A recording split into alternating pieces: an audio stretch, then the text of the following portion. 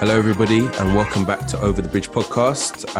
This is Patrick, aka P Money. It's good to be back in the studio with the fellas. Once again, we've got a full house, the full crew is here, and we're actually joined by another guest this week. So I'm actually really excited about this episode. It's a tech-related episode, which we're talking this morning, actually, guys, and I don't think we've done a tech-focused one yet, so quite excited about that. But yeah, how's everybody feeling today? Bilal, Kweku, Tom, what are you saying? Good morning, man. Hello. I'm cool. It's just weird, this whole going back into lockdown thing. So my mind is in a funny place, but I'm actually wide awake and feeling good. That's good. That's good to hear. Yes, been a bit of a mad one. So just for context, I don't know when if we're gonna drop this straight away or whatever. But so today is is it the first or it's the 1st of November? So we just had the news that we're going to be back in a lockdown. So I don't even know how to feel about it. Like, what do you guys think, Tom, Kweku? I don't know if you men are going to be out by. I mean, what isn't the plan to be done with this by Christmas? Yeah, I don't. It's not going to happen. December 2nd, they said. Actually, I think that's not going to happen. 4 weeks. You know, it's not going to happen. We all know it's not going to happen. Bro. Like even my mum said to me yesterday, and most people who listen, I'm not in the country anymore, and she said to me, "Oh, son, do you wanna come back to London for Christmas, or do you want me to come up to see you for Christmas?" I said, "I ain't going back to the UK. No way." I said, No. So you're coming here, mum. I said, "If you want, obviously you can't tell your mum what to do." I said, "And if you want to come, you can come, but I'm not going to the UK." I said, "No way, because it's not going to happen by Christmas. We're not going to be done with this. By Christmas." And I get the attempts, and they've done the same thing in France. I think to a lesser extent, Germany as well. What's the scenario in Switzerland? They're doing it sort of in waves. So, I mean, right now the rule is you can congregate in pubs, which, I do as Tommy Dyer, in groups of up to 4, but it closes at 11 p.m, which isn't too bad, to be honest. Just, I'll take it, you know what I mean? But they are beginning to close down restaurants and bars and pubs at different parts. So they've already done it in Zurich. They've done it in a place called Neuchâtel, which is maybe about an hour and a half away from here where I am in Geneva. So it's slowly coming. Cases are going up. Mortality is kind of holding kind of stable, but that's kind of, but you can see obviously with the, like seasonal flu and all of that, people are beginning to get more concerned. But I don't think any lockdowns are going to be done by Christmas. It just doesn't add up to me. Like, you can't stop this thing in 4 weeks, because people, I don't know about you guys, but I think when the whole Dominic Cummings thing happened, and I was like, okay, so there are people that are more equal than others. We knew that already, but actually exercising their right to go and travel 300 miles up, I'm like, actually, why am I like putting myself, in solitary confinement for 3-4 weeks, barely going, out the house, doing indoor delivery of shopping? Why should I bother? And I think a lot of people are probably, annoyed and like, no, I'm not going to properly comply with this. They'll try small, but what's the point? You know what I mean? To be honest, I think that is like the biggest sort of source of frustration for most people. I use frustration like as a very sort of light term. Like, basically, most people now they couldn't care less, because it's just like from the sort of the example set from leadership, it's like, first of all, it doesn't look like anybody knows what they're doing, and second of all, it's like no one really cares, so why should I, sort of thing. And it's sad that it's come to this, because all it really takes is just kind of like, a firm example, I think, from leadership. And like, whether you agree with, like, obviously there's a lot of people that have different theories on what's going on and whatever, but I think that the sad thing is the sort of individualism that's kind of pervaded everything. Like, if everybody was just at least on the same page and like, like, we're in this together, let's all get through this together. Like, but yeah, just consistently just seems from like our government that every like man Tom for said, himself. like, like some people are more equal than others. Do you know what I mean? Like, you can vote down the bill against providing free school meals for kids in the holidays, but then, have what was the other thing that happened? An increase in MP salaries, like things like that. It's just like it's the dichotomy is so like in your face and drastic that it's just a bit mad, to be honest. But let's not dwell on this too long. I can chat for days. But Kweku, man, what are you saying? You good? Yeah, I'm good, bro. I had what might be the last link up with some of the man them, just knowing how jokers were in one little Ethiopian cafe in Brixton, not at Brixton, like Oval, kind of Brixton. Okay. Yeah. And we found out because we were just chatting, what have you, and then we saw on Twitter the announcement like 2 hours later, or however late it was, then it was meant to be. And yeah, it just kind of hit home like, okay, this might be the last time I'm doing this for a while. Yeah. So you're just trying to get the most out of it. Just been chilling. Had you know, they do the Ethiopian like coffee ceremonies and that. And I'm not really a coffee guy, but I banged the coffee around like 8, and I was wired. Like I couldn't go to bed, bro. Do you know what? I've never had Ethiopian coffee. Is it like very, very strong then? Is it like Turkish coffee or? They do, yeah. They do it pretty strong, and they usually have like cinnamon and like there's a bit spicy in it. But yeah, I'm like, if you're not a coffee guy, like drinking late is so like I'm a bit like, I wouldn't say hungover. That's probably not the right term, but you know when you're just a little bit, you want to come down, groggy. Yeah, that's exactly what it is, do you know what I mean? down. It's kind of like a come down. Yeah. Fair enough. But yeah, man's good. I'm good. Well, thank you for battling against that come down, and yeah, thanks everybody actually for being here. And I guess without further ado, like our guest has been sitting quietly and patiently. So I'll do a little brief intro, but our guest he can go into a bit more about what he does. But we have Darren Tinkerang on the show today. He is the founder of Trim It, which is a barber app where you can book your barber via the app, and that barber will come to your house in like essentially like a kind of like a transit van, which has been decked out to be like a mini barbershop. And you can have your haircut, at the comfort of being like right in front of your house, just one-on-one with your barber. And yeah, just having that sort of facility anywhere you are within the London area. And it was basically my idea to get Darren on the show today because I'm a big advocate of the app. I use it. I'm a happy subscriber. And it has actually made my life in lockdown a lot easier because I was not keen on going out and mixing with people in barbershops and stuff like that, and having to wait as well. I hate waiting in barbershops. Like I did enough of that as a kid. So yeah, it's been a massive hack for me. But also I think as a Black tech founder as well, I thought it was really important to hear more from the Black tech community, which is actually, I think, is really sort of thriving. And I know Kweku is very involved in that as well. But so that's my little intro. But Darren, thank you so much for coming on the show today. And yeah, just tell us a little bit more about yourself and your journey and how you came up with the idea for Trim It. Well, that was a really good introduction, by the way. Normally, I have to fill in a lot of gaps, but you've done a really good job. So as you said, like I'm Darren. But I think before even going into the journey, before talking about Trim It, I think it's important that I emphasize that like I'm just a regular guy from Brixton, regular Ghanaian guy from Brixton. So when I like to give my introductions, I like to do a bit of like humanity first. So to give a bit of context, like I'm a big anime watcher. I love anime. I'm a lover of music. So from drill to gospel to house music to jazz, I love it all. I'm one of those Ghanaians that like, I'm proud to admit that Nigerian jollof rice is actually better. Oh my God. Yeah. Wow. This podcast is finished. Do you know what? This podcast is finished. It's done. It's done. We go for ages without this debate, and then it just rears its head at a random time. No intro. Hey, man, I'm off. I'm going up to the mountains right now. Yeah. Good night, and God bless all you, man. Can you imagine this slander, bro? Wow. It's so funny because it's always just me and Pat just here, just sipping tea when this comes up. Yeah. So just for anyone that doesn't know, me and Bilal, we have West Indian heritage, and Tom and Kweku are of Ghanaian stock, so I don't think that went down very well with them. So but Darren, listen. Darren, let me guess, by the way, you don't like egg either, yeah? No, man loves egg. It's just, all right. There's some there's some commonality. All right, fine. No, man loves eggs. I love it. But my girlfriend is she's Nigerian, innit?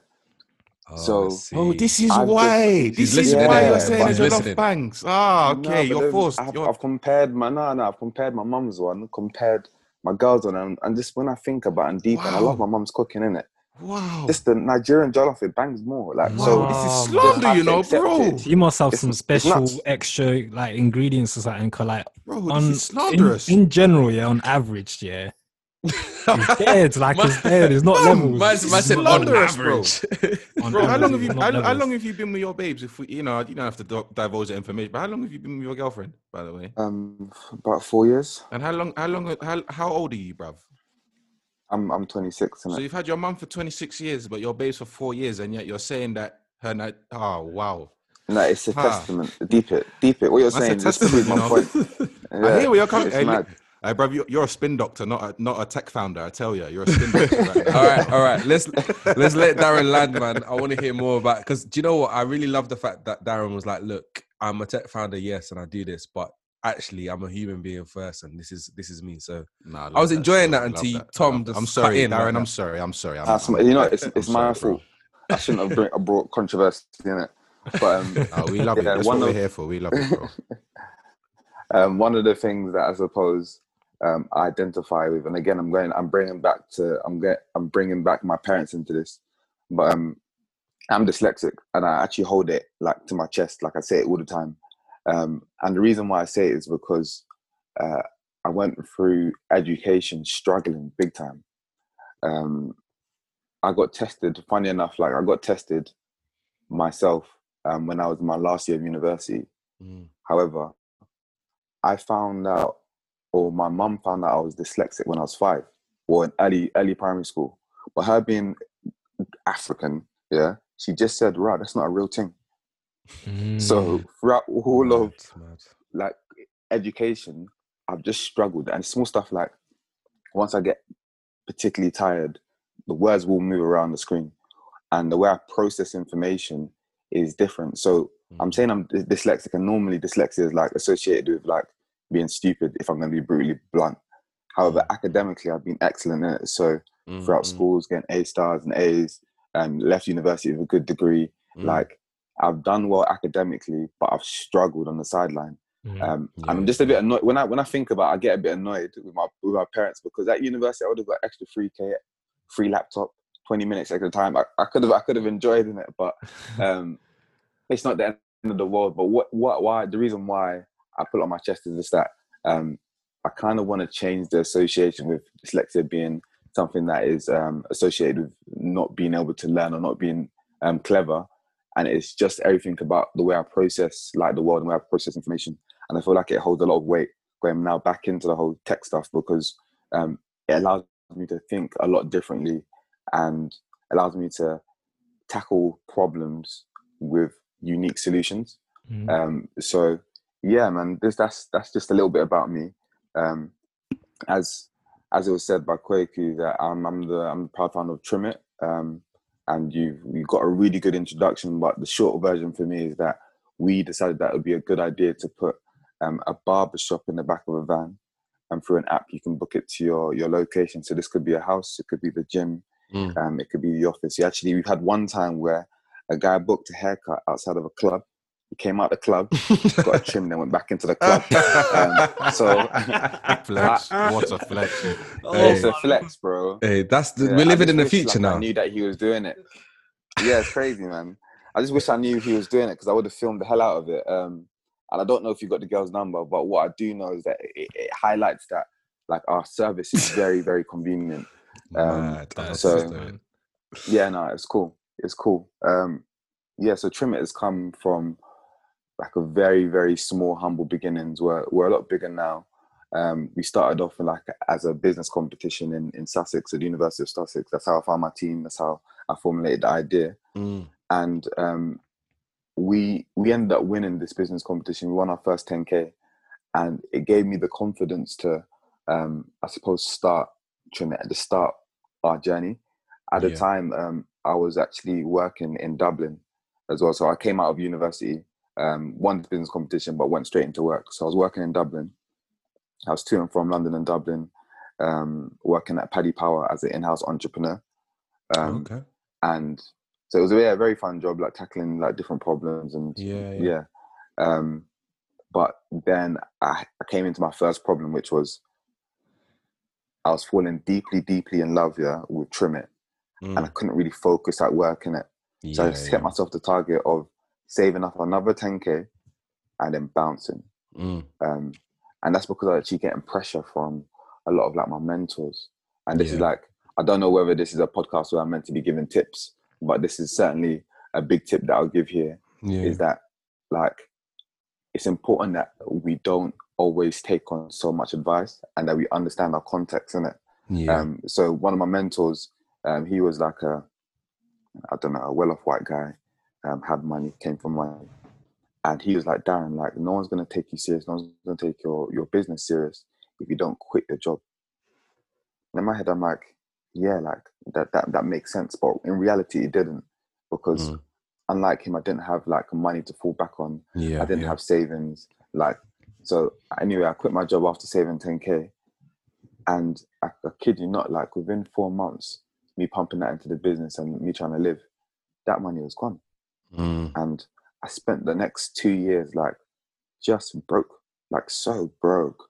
And it made the trimmer journey a lot harder. And I don't feel like I needed to put myself in that position. And because of the fact that I was broke at that time, when I raised, I was in the mindset I needed to be broke. So even when I raised, like I didn't pay myself or the rest of the team well enough. I don't know if this is a thing, having a broke mindset and wanting to be broke. Like I feel like there's this stigma that, you know, you have to be broke at the beginning of the journey. You don't. But yeah, so we went through a really tough phase mentally as like a small team, just like trying to execute on this vision, execute on this idea, whilst financially not lining our own pockets. But I suppose, that's changed a bit. But I think I'm even diverging a little bit or going around in circles. But yeah, trim it. I've given my introduction, and I suppose if you don't have any questions, I'm here to answer. Thanks, man. Just to be clear, this is Patrick talking at the moment, and Kweku. Do you think we sound similar, Kweku? Because somebody else has said that they get us mixed up, but I don't know. No, I wouldn't say so. But yeah. Oh, do you know what it is? Sorry. I thought because you said you're Patrick and Kweku, you're both Ghanaian, innit? No, so I'm West Indian. Bilal's West Indian, and then Tom is Ghanaian, and so is Kweku. So yeah. Oh right, okay. I don't know why. No, it's cool. It's cool. Yeah. That's what happens when you're not in the studio. It's difficult to like kind of nail down the voices. But thank you so much for that. I really appreciate that.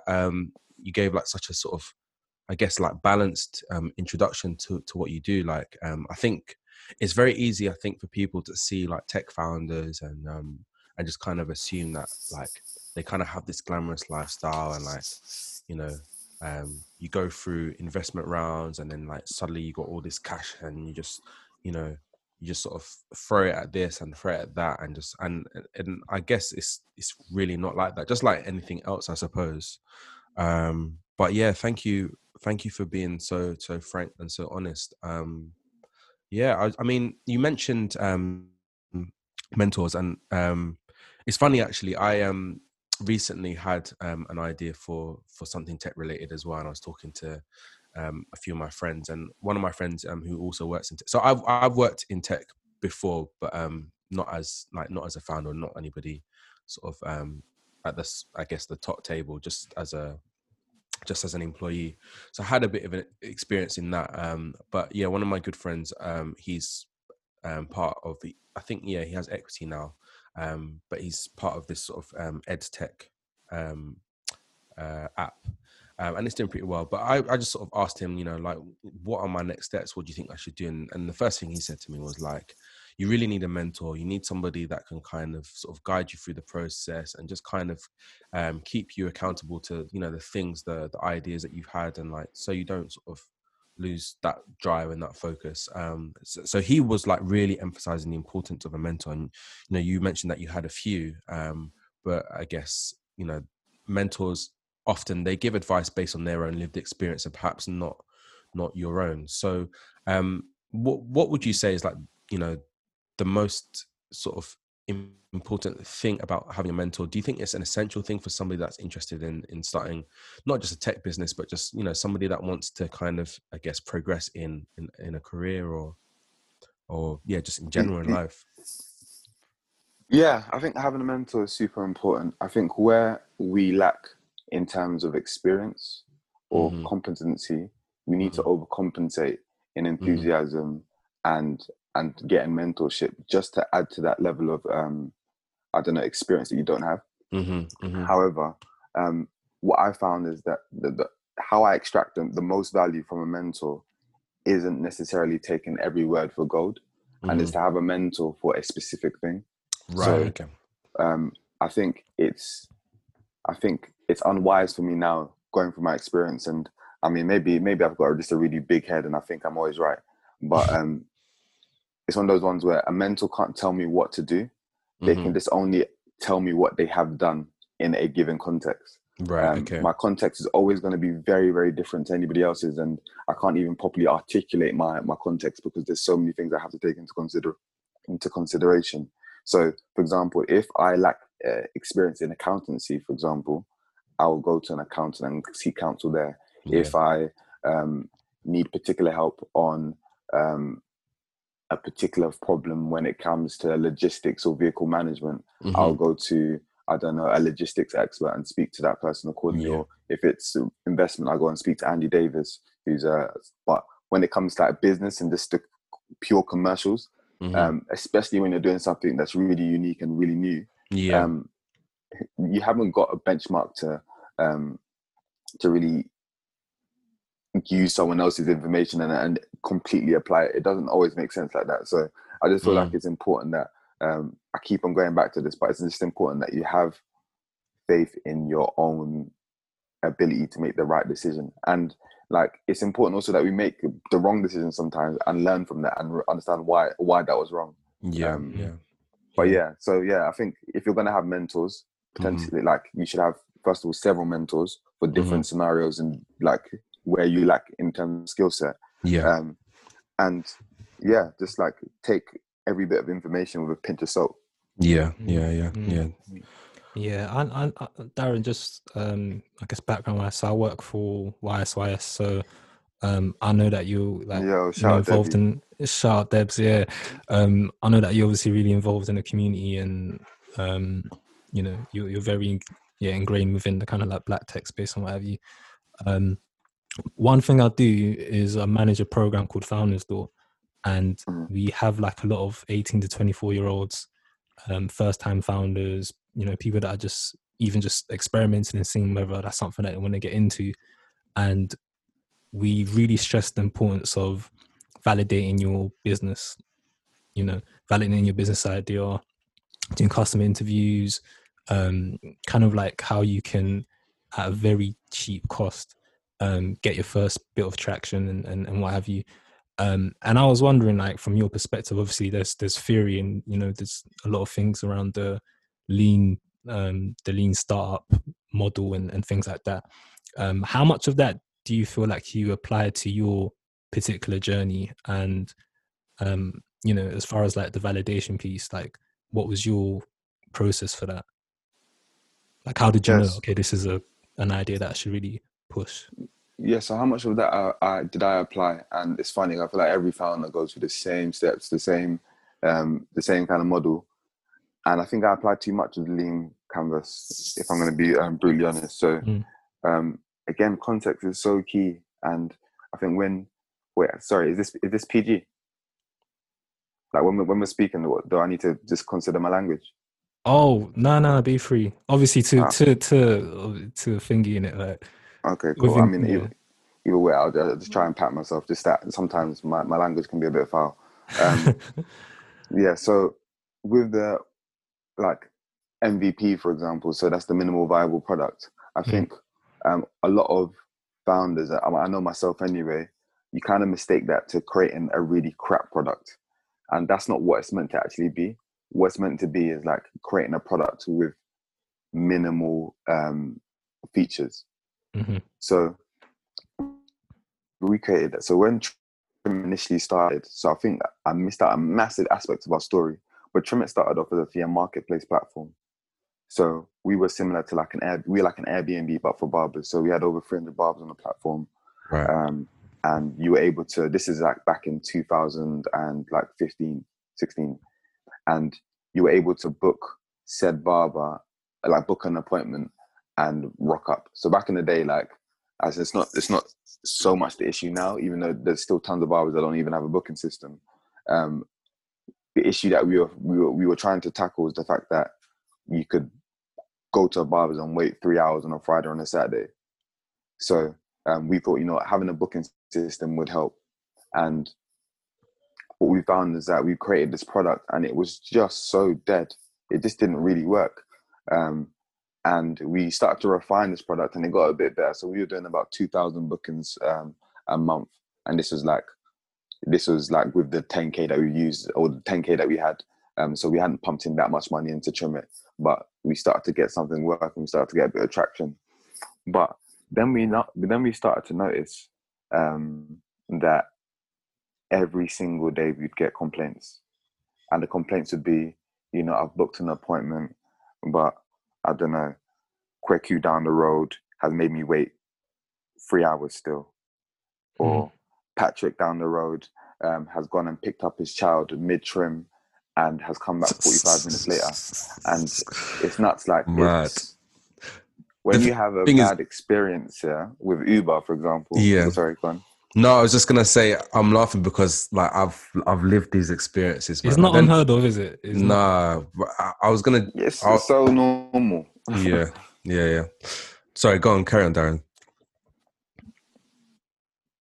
Yeah, so what I was trying to say is that, like, when you have a bad experience with an Uber, for example, you're not necessarily annoyed at the driver, you're annoyed at Uber. And we were seeing that our brand was diminishing every day. So I was in the office, we had an office in Shoreditch at the time, and I remember it was like 11 o'clock. My hand was in my head was on my hands, and I was like, yo, I'm about to quit this thing. I'm actually really about to quit. And my boy Sate, he came to visit me, and I was in a very dark place. Like, I can't stress it enough. Like, the scene, if I can paint the scene, it was dark. I was sad. And we had raised a little friends and family round. So we did like the 30K raise, and we had just under 15K left in the bank. I was about to give everybody back their piece, or give part of their piece back. And I always had the idea of like the mobile barbershop. And he's like, and when you describe the idea without actually physically seeing it, and without years of trying to refine what the messaging is as well, the idea sounds so wacky. It sounds so nuts.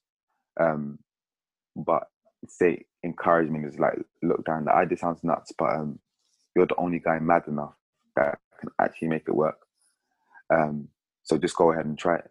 So outside my mum's house, with the last like 15K, we created what I would consider now our MVP. But our MVP is meant to be, so this is where I didn't apply the last learnings, which was to create this like kind of shoddy app that didn't really work. This time I created a product.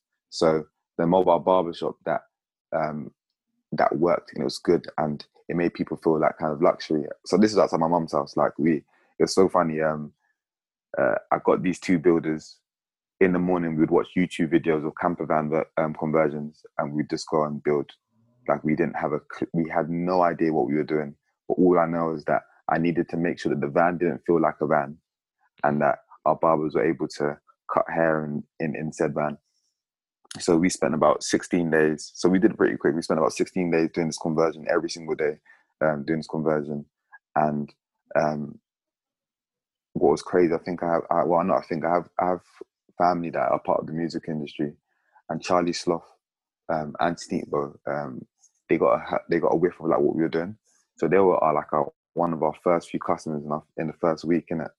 And all of a sudden, like, we just saw our demand skyrocket. We were fully booked for like 10 days, innit? And it was the first time. So with the previous model, we weren't really making money. But it was the first time, like on our first day, we made just over 2,000. And I was like, wow, like this thing's actually making a bit of money. Like, yo, like this is making us peas.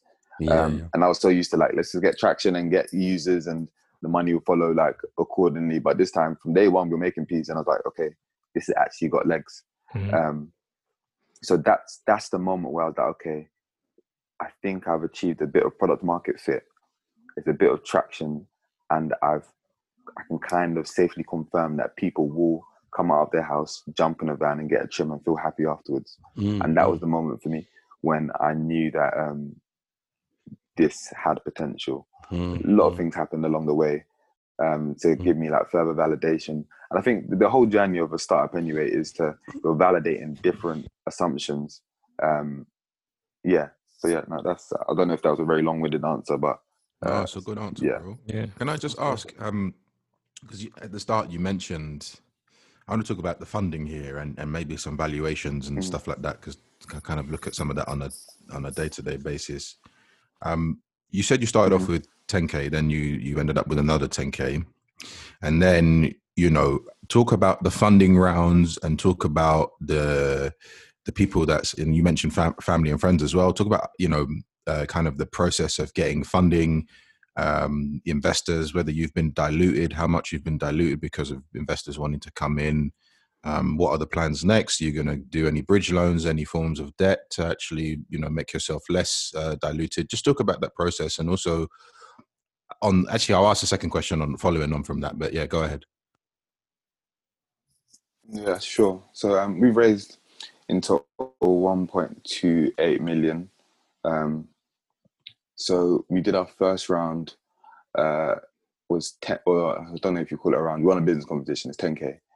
I then saved up 10K and took on a personal loan of 20,000. So, and then we did a friends and family round of 30K as well. So the friends and family round, to say that I knew what I was doing would be a big lie. I didn't. I just went around to people just being like, yo, like I need a bit of peace. Unfortunately, we were able to find, like Nathan, for example, his parents put in a bit of money. Nathan's one of the people that I started trimming with. And yeah, like we didn't really have an evaluation in mind. We just said, look, give us 10K each and you have 1% of the business. So in theory, we're basically saying, look, our business value is just under $1 million. Yeah. And I suppose we were kind of lucky then because we kind of valued our business for a tech startup fairly reasonably because we weren't ever going to do a down round. So we then went on to raise another round. This was through Angels, and that was like 255, I believe, or something like that. And that happened. I mean, I'm a Christian, and I can only tell you that, like, I genuinely believe that happened through God, because I don't have a background in VC. I don't have a background of investors, but things just happened, and it just kind of landed on my lap. But I am an avid believer of, like, you do create your own opportunities. So I can give you an example of this round. So there was this guy called Doug Scott, one of our investors. He's invested in this round and like some of the other rounds as well. And he put out a tweet just saying, I'm looking to meet cool founders in it. And I don't know why, but I was just drawn to that one tweet. And there was a link to how to meet him. So he says that he's not an investor, but in reality he is. But I know that he's run loads of successful businesses in the past.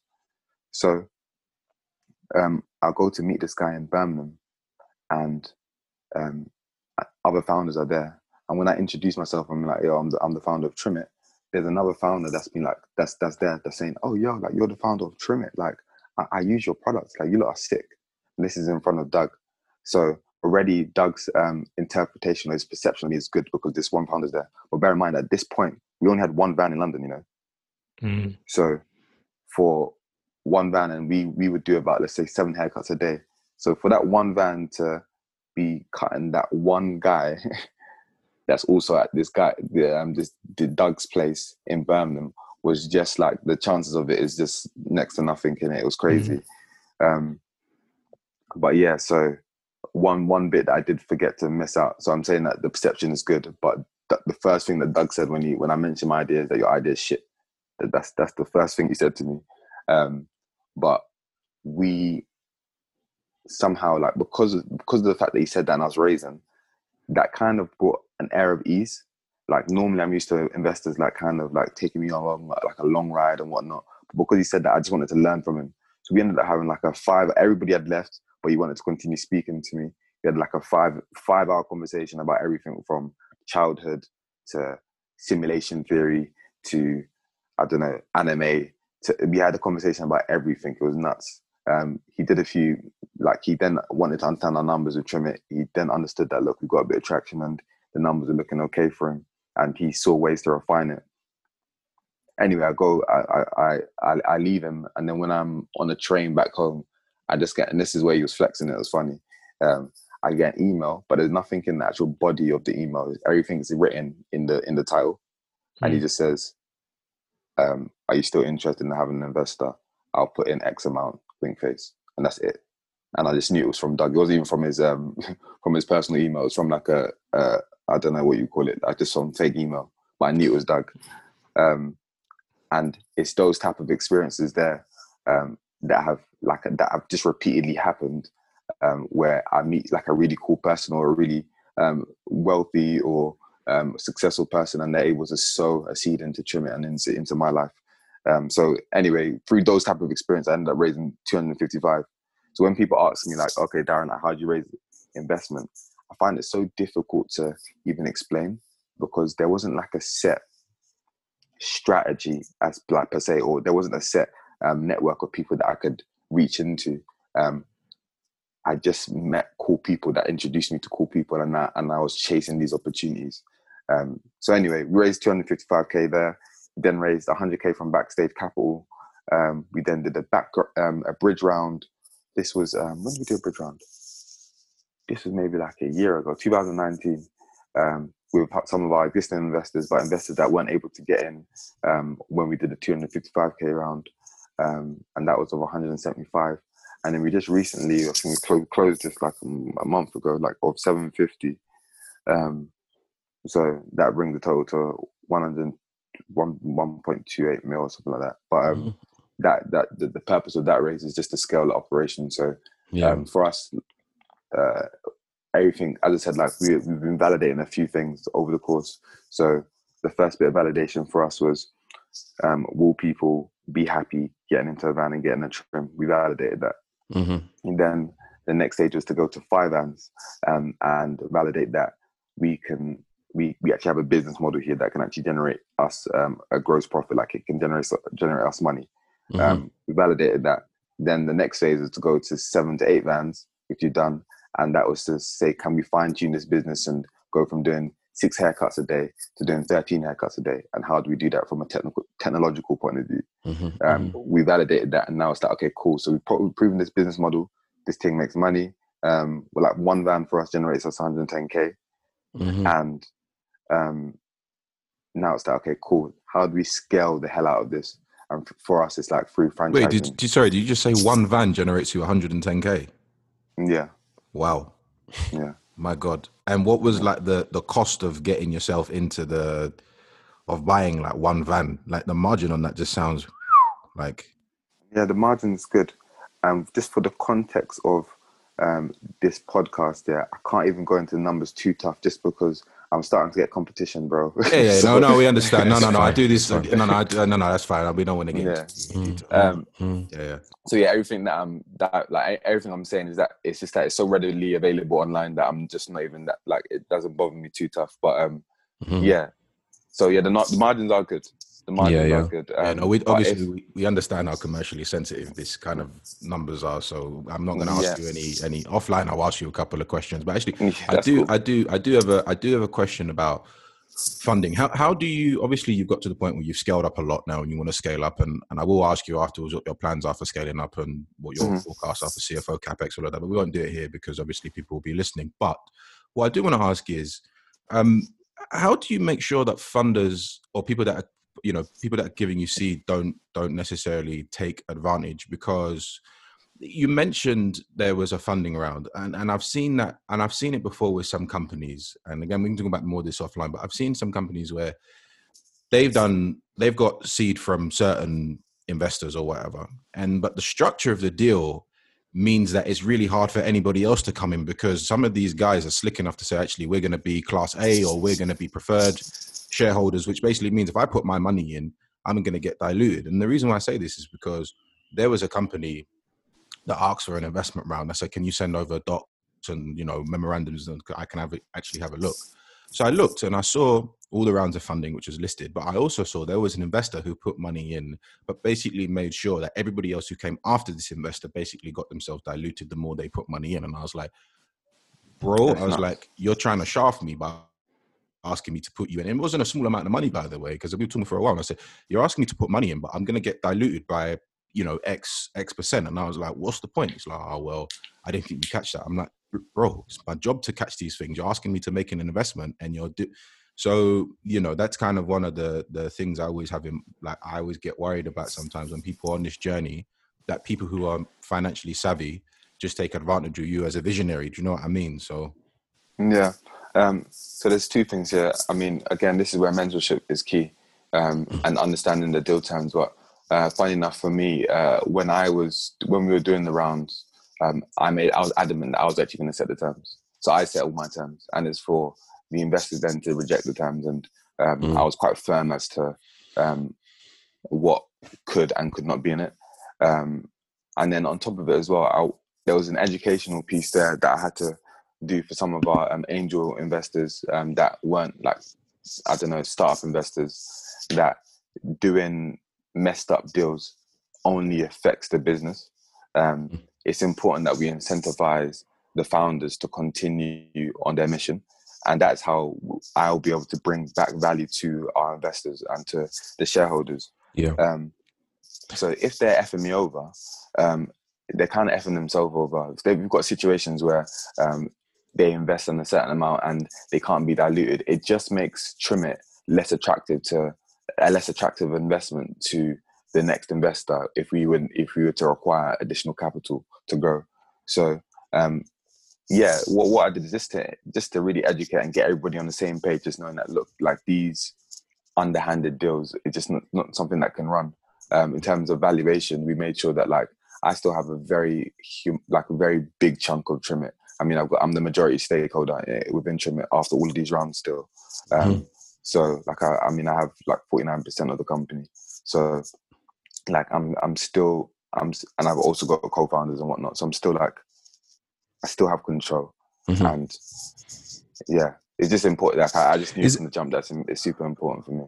I was going to ask, within the sort of the tech space and like sort of within the sort of VC environment with investors and whatever else, is it generally the case that investors allow founders to kind of take the lead on the sort of the visionary direction of the brand or the company, or do you find a lot of investors kind of, it's almost like a kind of like too many cooks spoil the broth sort of situation where they're sort of competing ideas on like the direction of it? How has it been for you on your journey with that? Yeah, I mean, there's definitely been input. I think I said at the very beginning, I'm quite like stubborn. I'm confident in my own opinion, and how I view investors is that they're just one. And I had a conversation with Say, and he described it perfectly. They're just one like data point, and I use that data point to come to an informed decision.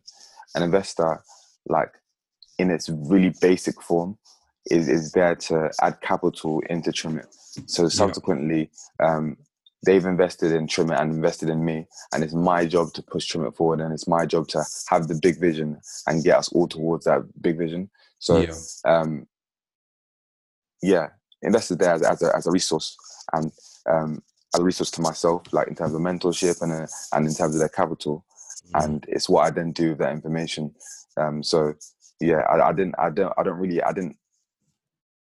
I've had situations where investors have a certain opinion on how best to maneuver in a particular situation or where to go, but ultimately the decision always lies with me. And legally, that is the structure of Trimit as well. The decision falls with me. Cool. And just sort of on the back of that, so sort of in general terms, being a Black tech founder, how has that been? How has your Blackness, your identity, how is that kind of, I guess, intersected with your journey as well, and how you're sort of received in the tech space? And like, I guess sort of related to that as well, how would you kind of describe the health of sort of like the Black tech work the black tech sort of environment at the moment, the space? Like, do you think it's in a good place? Do you think that it's growing? Do you think it has a bright future? Yeah, I think it's definitely growing. I think the black tech scene is incredible now. Where it was 5 years ago when I suppose I first started creating a community. So I met Debs about 5 years ago. Then went on to meet like Andy AM and like Andy Davis and people like Say. There's a lot of us, and it's thriving even more now.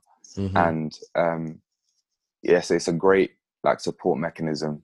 But what's really interesting for me anyway is that once you get to a certain phase within your business, well, for me anyway, I've taken a step back a little bit. I'm becoming a lot more tunnel vision, and I'm just like super focused on my business. So I'm here to offer out like support and whatnot. But for me to actually tell you what the tech scene is actually saying, or what the black tech scene is saying, because I was never a part of a tech scene. I've never been a part of the tech scene, but I've definitely been a part of like the black entrepreneurship like ecosystem. But I'm here to offer support. But in reality, like I can't even for 100% tell you how it's going, because I've taken a step back and I'm just focusing on like work now, if that makes sense. Yeah. And I was just gonna say, I guess that sort of says a lot about how like sort of whatever kind of industry or environment black people find themselves in, it's always like there's like a second sort of job that's attached to it, or at least there's a tendency where it's like you're sort of flying a flag for the black community, or you have to kind of do a bit of kind of like a diversity sort of education on and stuff like that. Do you see what I mean? It's like it's very difficult as a black person in whatever kind of capacity you find yourself in to just do what you do without sort of the attached kind of like, I guess, a kind of like a political kind of thing that comes with it being a black person in that space. But I totally get it. Like I was recently in I don't know if you call it like a panel with Sharmadean Reed, and she's the founder of I was about to say one now. She's the founder of Beauty Stack. And she was saying something that was really important, that like with a lot of black founders, like you don't necessarily need to take on the pressure of flying the flag, because that brings a huge amount of pressure. I remember I used to feel like, oh, my days, like I'm a guy from ends and I'm doing this tech thing. I need to win. Now my mindset is just like, look, I want to win, and that is enough for me, because that can bring a lot of pressure. So I don't even know why I'm saying the point, but I just feel like when we're talking about like the whole black scene, for black entrepreneurs, like I feel like it's important that they know that they can be super successful and want to be super successful without having the pressures of having to be the first guy or the first woman or the black guy that's done X, Y, and Z. If that makes sense.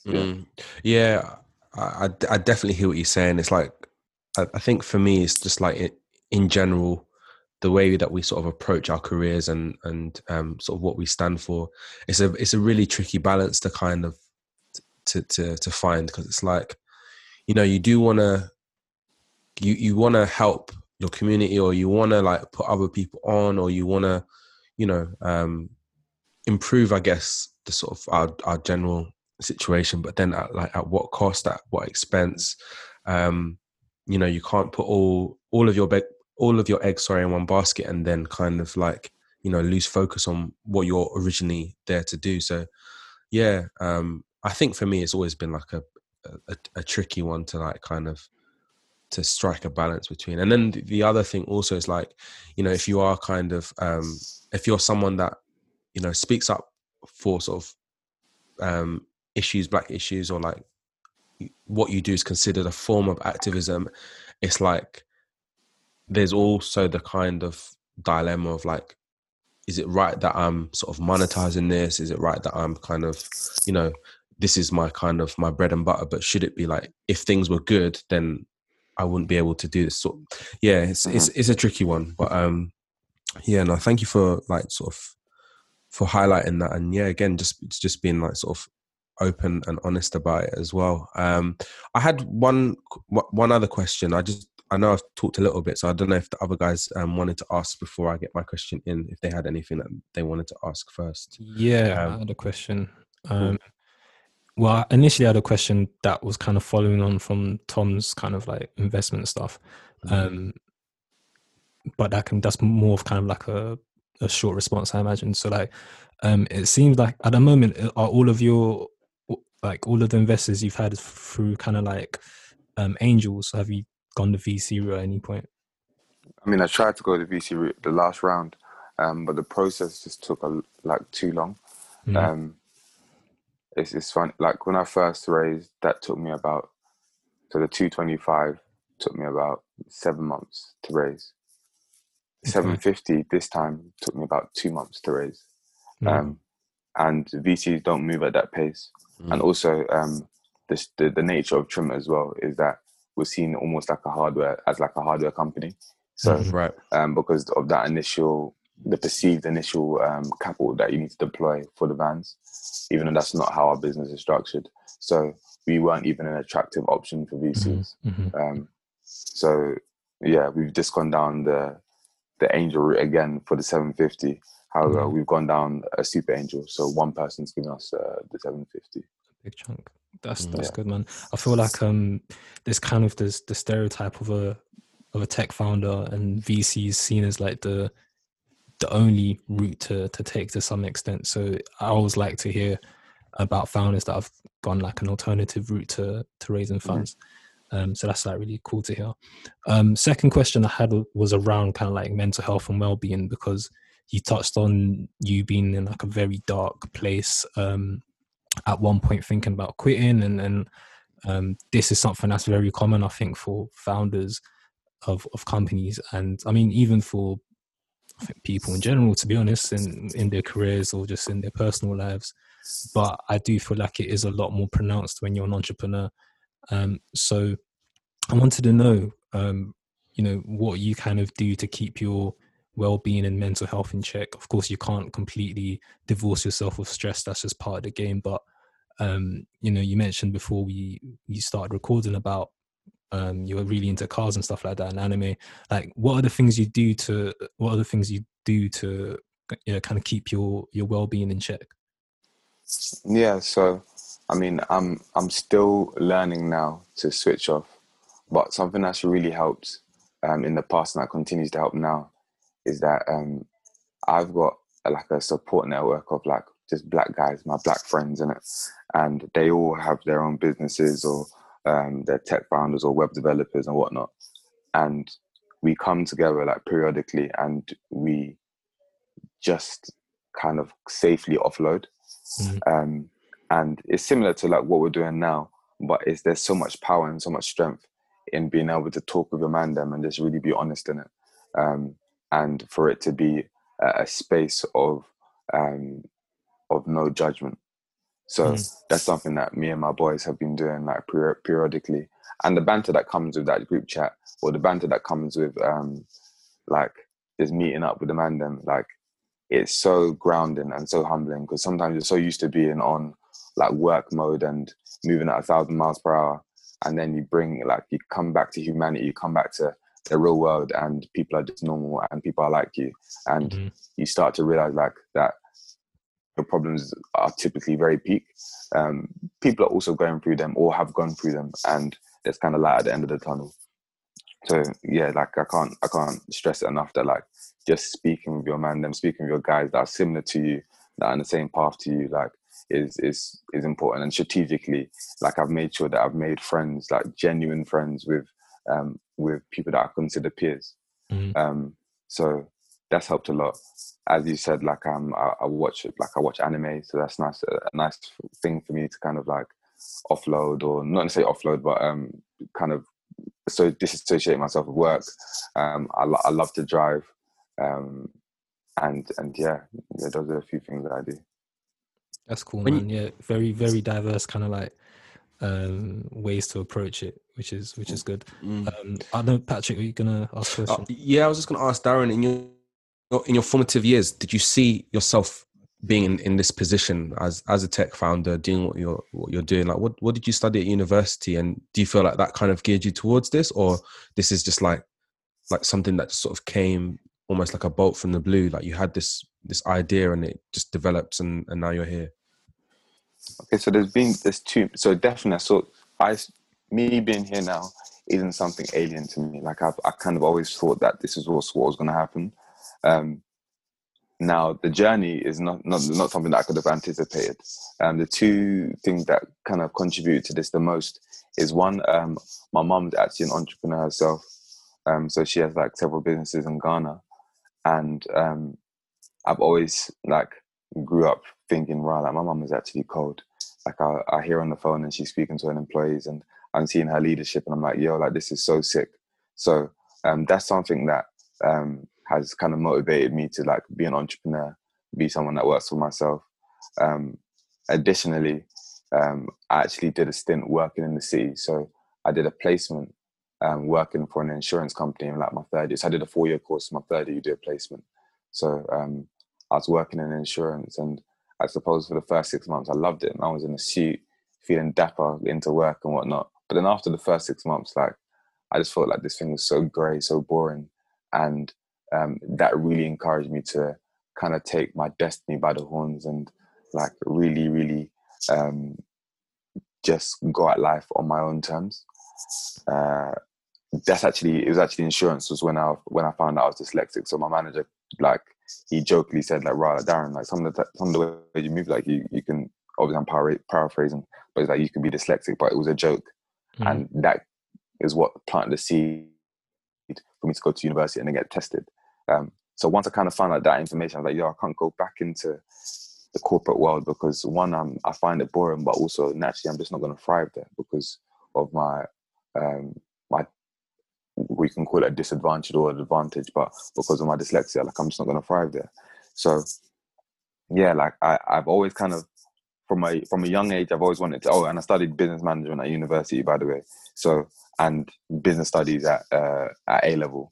So you can kind of see that like business is always, I was that kid in school that sold sweets. So yeah. Like I was always going to be an entrepreneur. It's just kind of like matter of like when and what I was going to do. Yeah. Tech was never something that I was super interested in. It just happened to be a solution to the problem that I was trying to solve. Yeah. And I guess like ultimately, Trimit it's I guess it's an app, so it is tech, but the solution is not necessarily a tech one. It's just that tech sort of, I guess, powers it or just facilitates it. Would you agree, or like is that how you would describe it? Definitely I strongly disagree. However, okay. I like the fact you said that. Like one of our goals within Trimit is to make Trimit seem as simple as possible. So we want you to just see the whole mobile barbershop and the fact that the app allowed you to book said mobile barbershop. So it makes our tech look really simple. But in reality, we're actually a logistics company. And okay. the logistics to get a barber from A to B is very, very technical, and on the back end system is and all the things that we do to manage your expectation as a customer and let you be aware of the fact that like the barbers come in and whatnot. It all requires like a big technical solution. Yeah. So I mean we've hired 3 developers, and like those are our technology is our biggest cost in the company. Okay. So it's like go on. So yeah, I'm just like it's good that you said look like it's a barbershop powered by tech, but in reality we're like a logistic company that happens to do hair. So with that in mind, then do you feel like with all the sort of the tech and logistical expertise that you have, that you could work your way into sort of other spaces as well? Exactly what I was about to ask, actually. Yeah. So as I was saying before, this whole thing is all about like validation and testing and whatnot, and it is part of our 6-year plan, for example, to actually do other verticals. So how we plan to expand at the moment now. So now that we've validated the business model, now that makes money, is that we're going to go down the route of franchising. Allowing barbers or franchise investors to have their own vehicle and take on the operational pressure of running said van, but we give them the technical solutions on how to get from A to B, which is the difficult part. So, that means we can have other verticals. We can have a mobile nail studio. We can have a mobile, I don't know, tattoo in place, or like whatever. Like we can have several different verticals because the essence of it is the logistics behind it. And what I really like about that is that it almost returns to your sort of like your original idea, which was like the sort of the marketplace app. So like you still have people that work under the, I guess, the Trimit umbrella, but like they're still independent, whether they're barbers or nail technicians or whatever else. So exactly. I really like how that's sort of come full circle. It's like quite almost poetic in a way. It's really cool. I talk a lot, so guys, feel free to ask more questions. I've got a question. So I mean, and I've had discussions with, I guess, bigger companies about this. How do you, and it's sort of, I guess it's one of the biggest questions that goes on in the automotive industry right now. You've got Autos 2.0 like Tesla and Nikola and these kind of companies that are doing electric vehicles and some that are doing autonomous vehicles. And you've got the old tech, or old Autos 1.0, the companies you know and may love, Ford, GM, Volkswagen, all of these kind of companies, right? And then, of course, you've got Tesla on the one side, which has a great valuation. And the rest that just, the valuations aren't comparatively as great.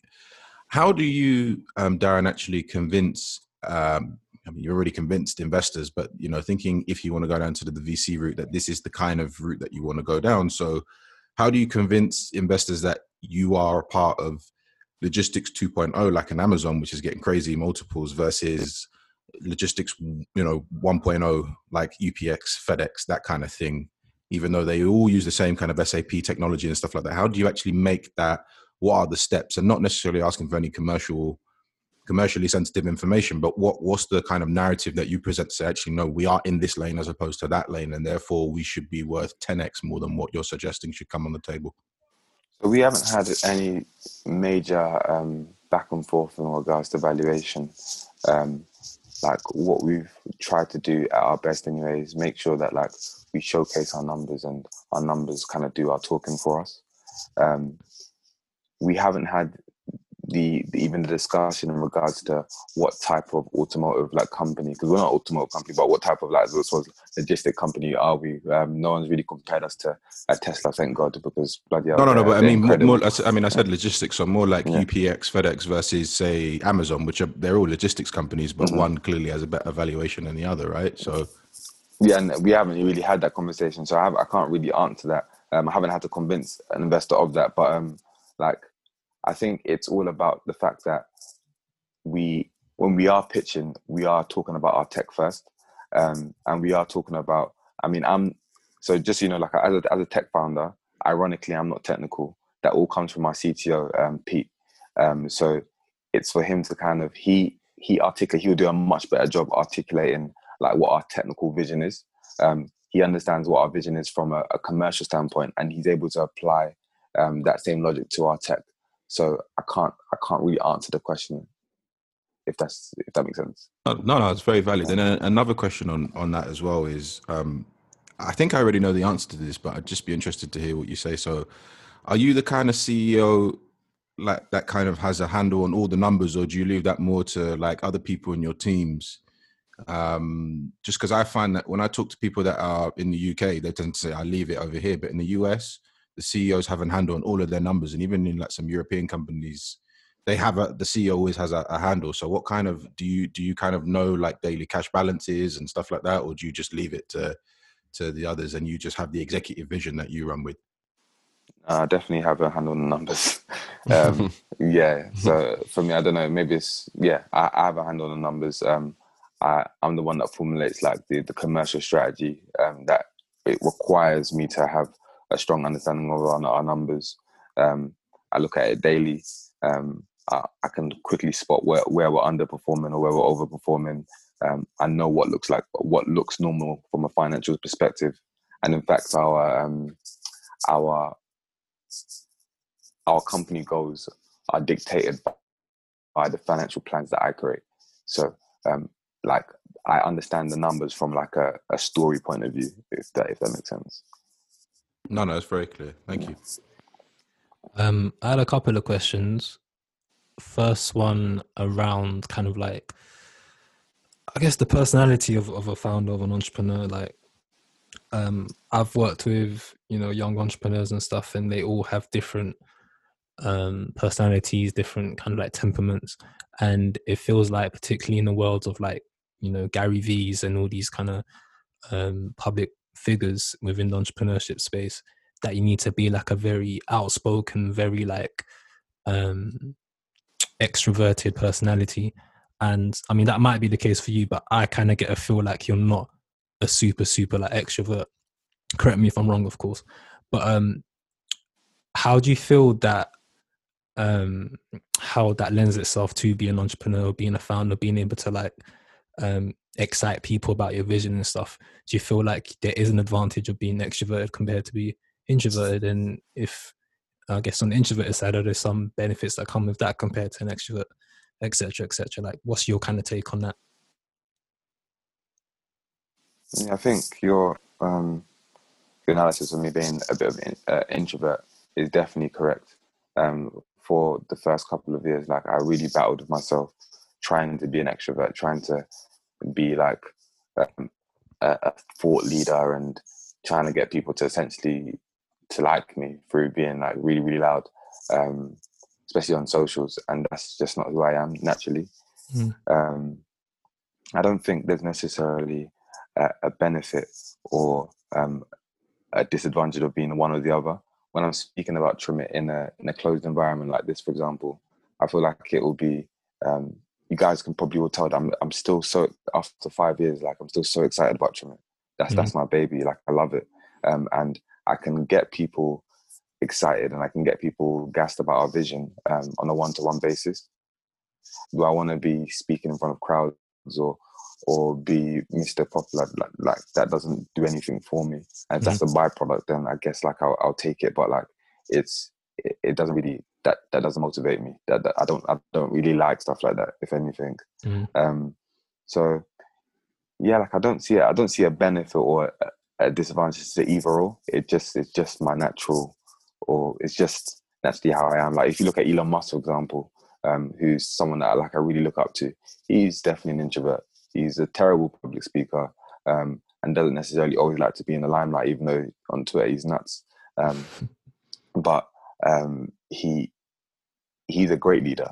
But whereas you have other people that are super extroverted, I don't know, like who's super extroverted? I like Gordon Ramsay. He's nuts. Great entrepreneur. He's very, very extroverted, very loud in your face and whatnot. And it served him really, really well. But I think what comes when we look at entrepreneurship, being extroverted always tends to also tend itself to being like a celebrity.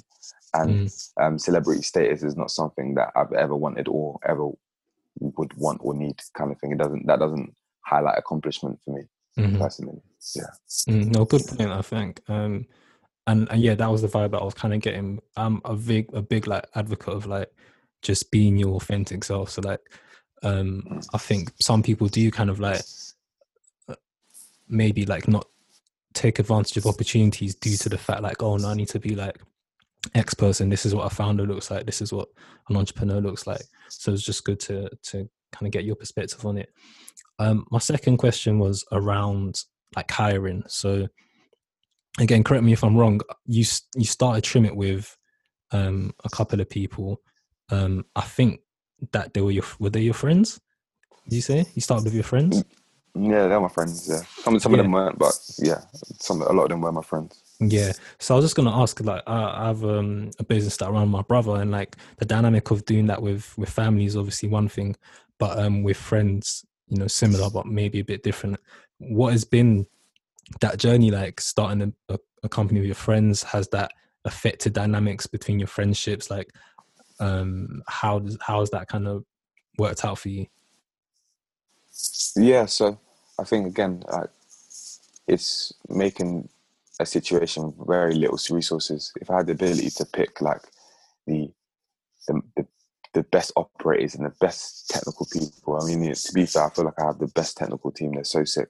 But like I would, but I didn't have those resources. And so I did have to go into business with some of my friends, and it hasn't all completely worked out, but I've been able to maintain all of these friendships.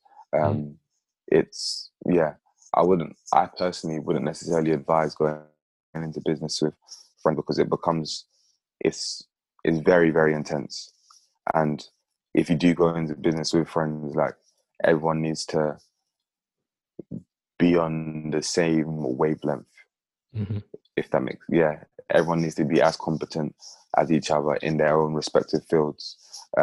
Like, some of the issues that I had is that I'd get like a friend to fill in for a particular spot, but that was never their expertise. So my expectation of them was to be, I don't know, this incredible, this is fake, by the way, because I don't want to air out too much business, but this incredible designer, but in reality they trained at university to be a lawyer. Like, it was that type of situation. So since then, like, my team has evolved dramatically, and everyone on my team now, I wouldn't necessarily call them they didn't start off on the team as my friends. They're definitely my employees or colleagues, but they've become friends. We're like, we're on the same wavelength and that kind of thing. But and that's made our working relationship a lot better, because at its first level, at its first phase, we have the mutual respect that we need to get Trimit to a certain point, and that's what joins us. And like in that same regard, like, when it comes to hiring, because you've expanded the team over time, like, what are the things that you've looked for to say, okay, cool, I know this person will be a good hire because X, Y, Z, whether it be like, obviously competencies are given, but like culture wise, like culture fit, what lets you know, like, okay, this is someone that I want to work with or will be a good fit for Trimit? And if it's possible as well, like, how would you describe the culture of Trimit? Yeah, sure. Describing the culture of Trimit and I was saying this at the panel talk, that hiring for me isn't, I can't even say that I'm an expert at it. I'm really, really bad at it. And what tends to happen is that I meet incredible people that are either like, just take initiative, are super smart, and that I vibe with, and as a result, like, just try and convince them to be a part of the team. That's been my hiring process as of yet. We've had to change that for it to become a little bit more process driven for our developers, just because we just need, like, I'm a firm believer when it comes to the operation. I can't teach attitude, but I can teach the skills. So when it comes to like the day-to-day operation, I'm more looking for that cultural fit, but that cultural fit is really difficult to even articulate in itself. Whereas Pete, when he's hiring his developers, he's looking straight up for like competency, and there may be a few things that he'll take into consideration from me. Like, for example, I was saying to him that the next developer that we hire, like, if they're competent, like, please let it be a black guy. Like, I was like, please be, like, let it be a black guy, because I want my team to be as diverse as possible. And the technical team is the only team that doesn't have any diversity in it. It's just it was an all-white team. So, I mean, yeah, fortunately we were able to find the black guy. But like, in terms of culture-wise, I think because we are, most of the team are made up of founding members. And by founding members, what I mean is that, like, they're the guys that are up at 2, I can call at 2 a.m. and there'll be a problem and we'll go out and solve it. So our culture at the moment is like, when there's a problem, we don't care how we get there, just solve it. We care a lot more about the outcome than like, for example, someone's like, I've been working really hard over the last week, but there's been no outcome as a result of it. We're not going to praise you for working hard. We'd actually rather you not work hard, but you've got everything done. Like that is what we see as like the best worker, someone that works really smart and not necessarily hard. But the nature of a startup anyway is that you have to work hard, but we don't attribute success, or we don't attribute like, we won't give you accolades because you're working super, super hard. Like, we want you to just get your job done and be really good at your job. But we're also quite easygoing. We're a young company. The oldest guy on the team is 30. I'm 26. We're not a Google in the sense that we haven't got super resources, but we've got the vibe of like a young startup. So I don't know if that paints like a better picture of the culture of Intrimit. No, perfectly. No, thank you for that. That was very clear. Yeah, man. I just had one final question, because I think we're gonna have to wrap soon, as time is getting away from us. But I just had one sort of final question, just a really sort of simple one. Well, maybe not that simple, but one thing we haven't really mentioned yet is the actual barbers that work for Trimit. So how do you actually go about recruiting the barbers? I actually know this because one of the barbers was telling me, because I was asking. And actually all the barbers I've had so far have been like really, really good, both in like their competence and professionalism, but also like just really good guys to chat to. So I was thinking, like, they are sort of like the face of your business to your customers. How do you go about recruiting them? And like, is there, tell us about like the process of getting them on board. Sure. So, they apply for the job, and there's a certain set of like of questions that will kind of allow us to pick the right barbers. Fundamentally, like at its core, is that we can have this sick barbering experience, but if the haircut is dead, you're not going to be a happy customer. So what we've done is that we invite them to our office. They need to bring 2 models with them, and they give a haircut under the same kind of circumstances that they would be in the Trimit van. Okay. So in the Trimit van, technically speaking, you're only allowed 40 minutes per haircut. So we time them, and we want them to be doing varied haircuts as well. So like typically, like they'd bring like maybe Afro-Caribbean model and the European model, just so they can show us that they could do different hair types. So at the moment, we get our head barber, who's Chris, to assess whether the haircut's actually good. And we will also give our input as to what we feel about the haircut. We assess them on their chat, on their professionalism, and their cleanliness as well. That is sick, man. Yeah. Just like mad due diligence. Yeah, man, we have to, man. And then after that as well, then they do a test run for 2 days with the barbers in various different areas. So whether it's like Northwest London or East London, like they'll be with them, and it's for them to just really gauge like what the experience and what the expectation is as well. Yeah. Once we think that they're decent for the job, then they go for like a 1 month probation, and like we have like a strike system, and if they hit a certain amount of strikes, then they're out within that 1 month. And then like from there, we onboard them properly, and they become like a Trimit barber. Yeah, and I got to say that process really works, because I've had quite a few trims now, and like every single trim has been like top quality. Like I've been very impressed with. Where are you based? Northeast London. It's funny actually. I'm just out. I was saying to the boys this morning, I'm just outside the catchment area. It literally ends like 100 meters from my house. So at first I used to drop a pin like opposite my local McDonald's, but now that my barber knows where I am, he just drives up. He just goes to you anyway. Yeah, okay, yeah. Is it D? No, it's what's his name? This is so bad now. Dubs. Do you just call him D? Cool.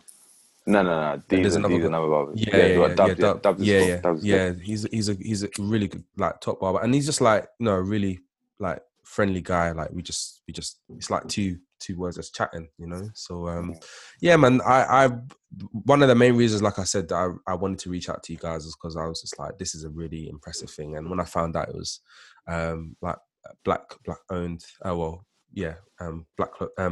black founder, I was like, this is really, really cool. I need to hear more about the guys. So yeah, thank you so much for coming on. It's been a really good chat. And obviously, listeners, I'm aware of the fact that, you know, we've gone a little bit over our usual time, but I feel like it's been a really good conversation. And like I said, it's our first episode where we focused on a tech business. So yeah, all of us had like so many questions. And Darren, I just want to say thank you again for coming on. So sorry, I have one more.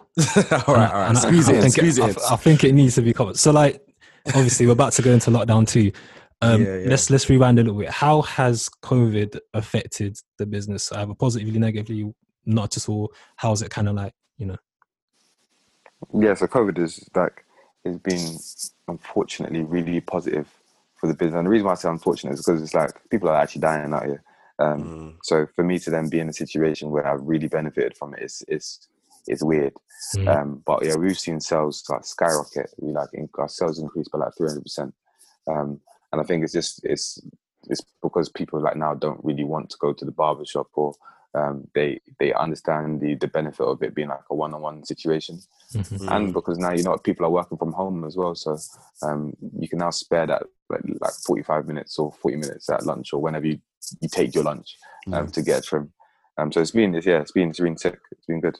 Yeah, I mean that's literally my story, and obviously, of course, like it is a bit of it's a sad thing that COVID has brought the success, but I think equally as well, like you're providing a really important service in a situation where things are difficult. Like genuinely, like Trim It has been one of the better things, I guess, about this difficult year that we've had. Like I've discovered this really cool service, and it's just like one less thing to worry about. And yeah, like I said, like just having that kind of hour, I guess, of my barber in the chair and just chatting, because we catch up, like we, you know, like how's it been the last couple of weeks, what you've been on, how's business been, and like, you know, how do you think, like, you know, this whole COVID thing is gonna shape up. Like just that, I feel like has been like a positive experience, at least for myself, in all of this. And it's been tough, man. I won't lie. So yeah, that's really good to hear, man.